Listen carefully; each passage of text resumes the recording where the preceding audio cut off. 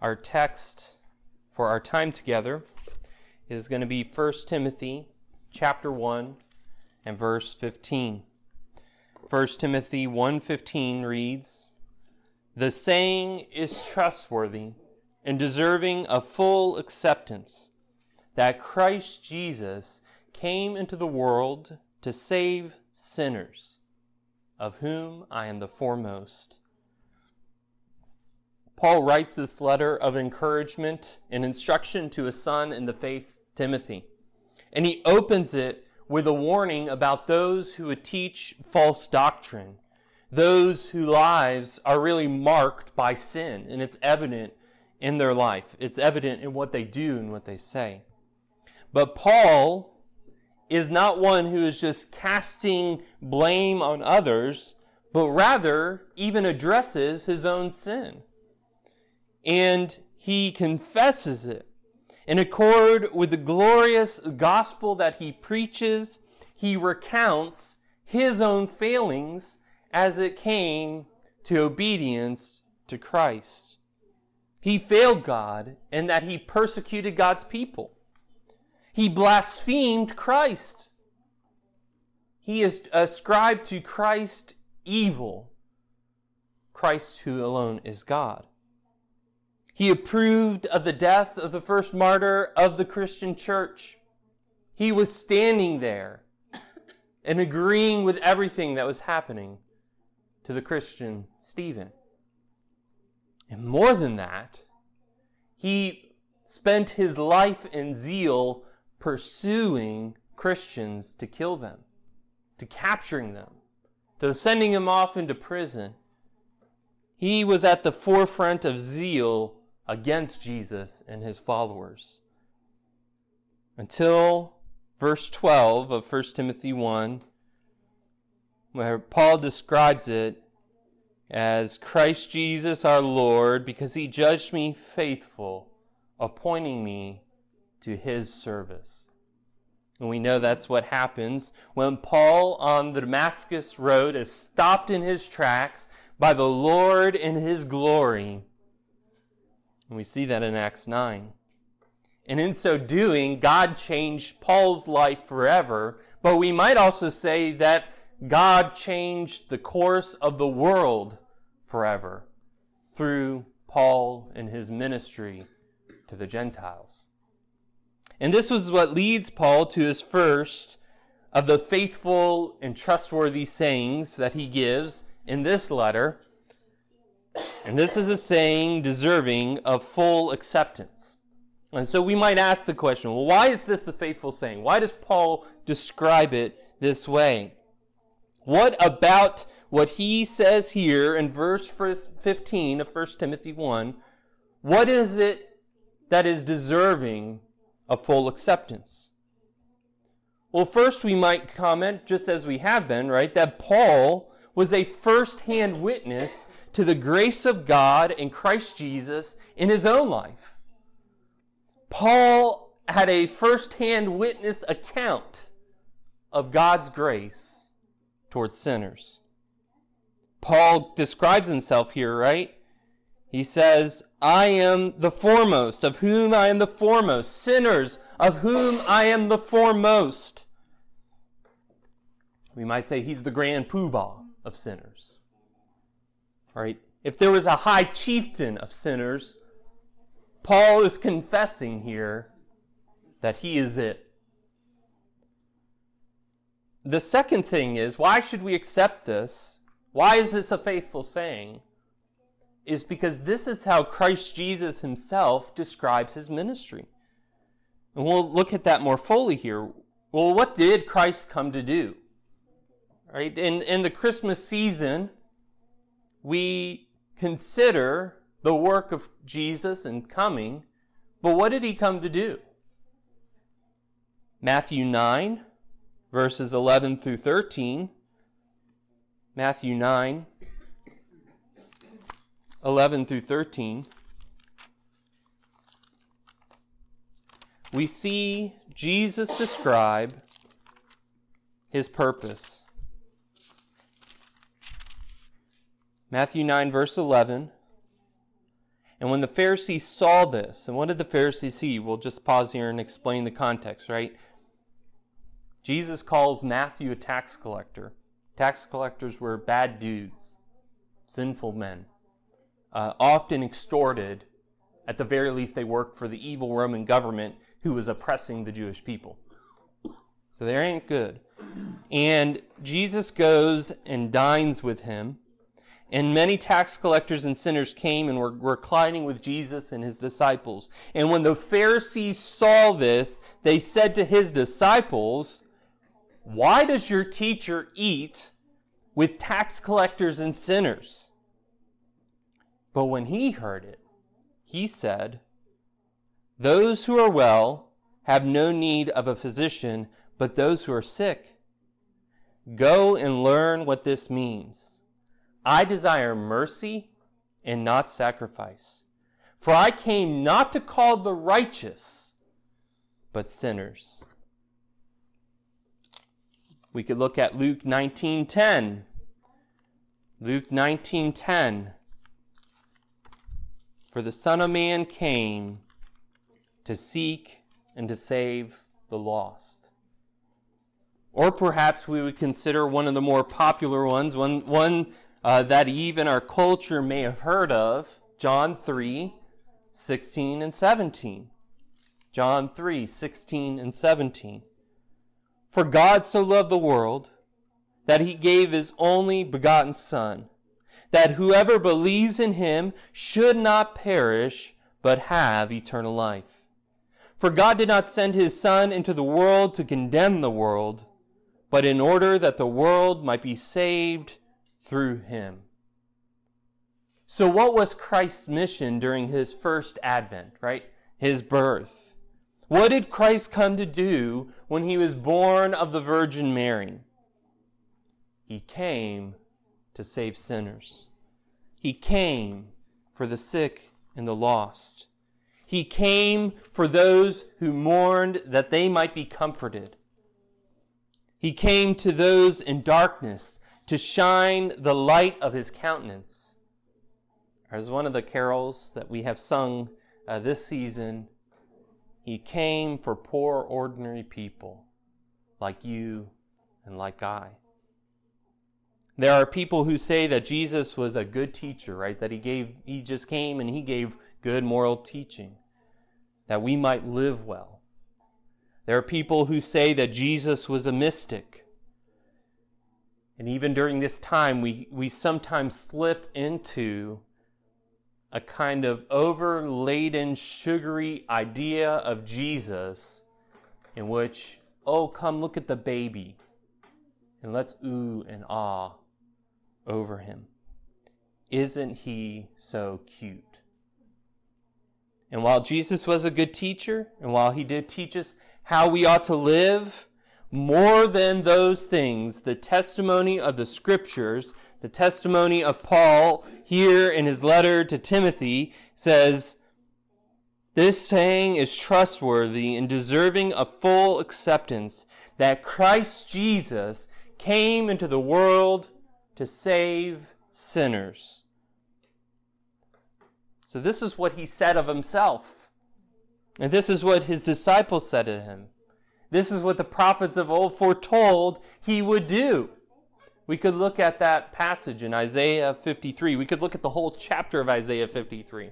But I just want to zero in on one verse for us to get this idea that this is not, Jesus coming on the scene wasn't just, now I'm here to save sinners. This was something that God had planned from the very beginning.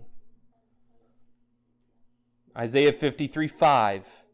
But he was pierced for our transgressions. He was crushed for our iniquities. Upon him was the chastisement that brought us peace, and with his wounds we are healed. So who's a sinner? So, okay, Christ Jesus came into the world to save sinners, but who's a sinner? The short, sweet answer is you. You're a sinner. There has only been one person who ever walked on this earth that did not sin. And that's Jesus, the Christ. So we admit, maybe we don't admit that we're a sinner, but what is sin? What is sin? What are we talking about here? What did Jesus come to save us from? Well, sin is all the evil that you think and say and do.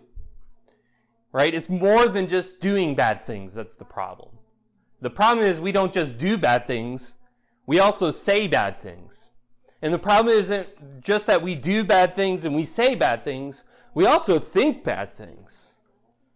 Right? Jesus made it clear that if you look upon a woman with lust, you've committed adultery with her in your heart. You've committed sin. If you hate your brother, you've committed murder in your heart. So let's be all quick. So let's even, again, take it out of the realm of a mind and just put our hands over our mouth and say we all acknowledge that we have spoken evil things. We have said things in harshness that were untrue. We have lied to protect others' feelings, our feelings, or just because it served us better. James 3:2 tells us that if we have never stumbled in what we have said, we're a perfect man. And there are no perfect men. From the moment of our birth into this world, we are sinners. We commit evil. So what's the problem with sin then? So right, if that's what sin is, if we're all sinners, well, what's the big deal? Why did Jesus come to save sinners? Well, the problem with sin is that it puts us at war with God. It makes us guilty before God of high treason. God is our creator, and he sets the standard to which his creation must reach. Our problem with sin is ultimately not that we sin here or there. So our problem with sin isn't that we have discrete moments of sin and we can do enough good to outweigh that. The problem with sin is that it is a festering, stinking rot that runs deep in our soul. And by the way, if that image repulses you, it's meant to. Because that's what sin is. Repulsive. We can no more escape sin than we can stop being human. That is our natural condition. The book of Romans tells us that the wages of sin, what sin earns, is death. That which sin deserves is death. And so that means for you, sinner, you deserve death. You stand condemned before a God in whom there is not even the faintest hint of impurity. You stand condemned, and the only deserving right judgment is death, destruction, or as the Bible calls it, the second death, hell. So what did Christ come to do? This saying is trustworthy and deserving of full acceptance, that Christ Jesus came into the world to save sinners, of whom I am the foremost. Christ Jesus came into the world to save sinners. He made provision that there might be peace between God and man. He lived the perfect, holy life that you are commanded to but cannot. He was born to die on the cross. The cross was not an accident. It wasn't just something that happened. Jesus didn't just look up one day and go, "Oh no, how did I get here?" The cross was the point of his birth. The cross, his death on the cross, was the means by which God would make provision for sinners. Christ became the spotless atoning sacrifice.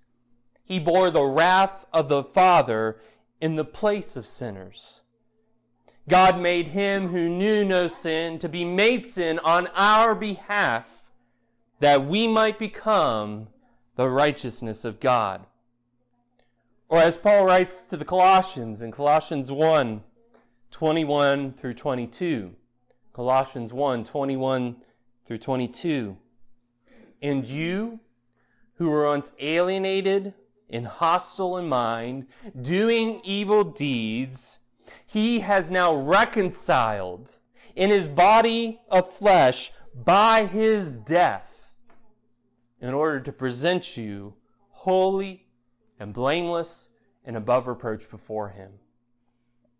If you believe in Christ Jesus, if you trust in his work on the cross, you can be saved. You can be forgiven of your sins. And on the day of judgment, when you stand before your Creator, and while the adversary may say, this man deserves death, this woman deserves hell, you will instead be called holy, morally pure, blameless, unable to find a wrong with you, above reproach. No charge the adversary issues will be able to stick. And this, because Christ's righteousness is yours. And in that day, you will receive the reward for the righteous, eternal life. Christ Jesus came into the world to save sinners. So what does it take to be saved? So that's all good and well, but what's it take? How do we apprehend this for ourselves? It takes you confessing your sins before God. Confessing looks a lot like what Paul is doing here in 1 Timothy, right? He's admitting the truth of what he has done. He's not hiding from it. He's not mitigating it. He's not on PR patrol, right? He's not public relations trying to make his life not seem as bad as it really is. He's honest about it. Right? He says, verse 13, though formerly I was a blasphemer, persecutor, and insolent opponent. Confessing means admitting to God what it is that you have done. He confesses, Paul confesses here that he is unworthy of the grace that has been shown to him. He confesses, right, in our verse 15, of whom I'm the foremost. He doesn't mitigate his sin. He doesn't lessen the truthfulness of it. But he admits it before God. And we understand that when we confess our sins, 1 John 1:9, he is faithful and just to forgive us our sins and to cleanse us from all unrighteousness. So ask God for forgiveness. Admit what you have done before him and ask him for forgiveness. Pray that God would save you from your sins. And believe in Jesus Christ. Right? Believe that he really did come those many years ago, born of the Virgin. Believe the words that he spoke. Trust that what he did on the cross, he did for you. And then confess him as Lord. Right? Admit that he is Lord. He is Master. He is God. He's not just a good teacher, but he is the Lord God of all. Confess, right? Make a confession of faith. God did raise him from the dead. If you call upon him, you will be saved. Amen. But we might say, but you don't know me. You don't know my sin. How could I be saved? Well, this is in part the reason that Paul here writes.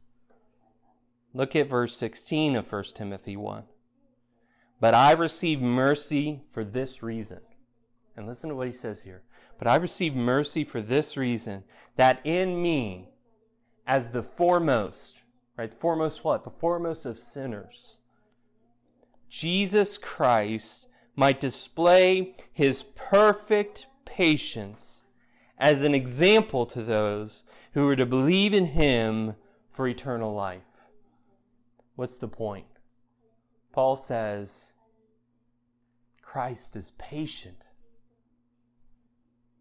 Christ is not willing that any should perish, but that all come to repentance. By the way, that doesn't mean that nobody will perish.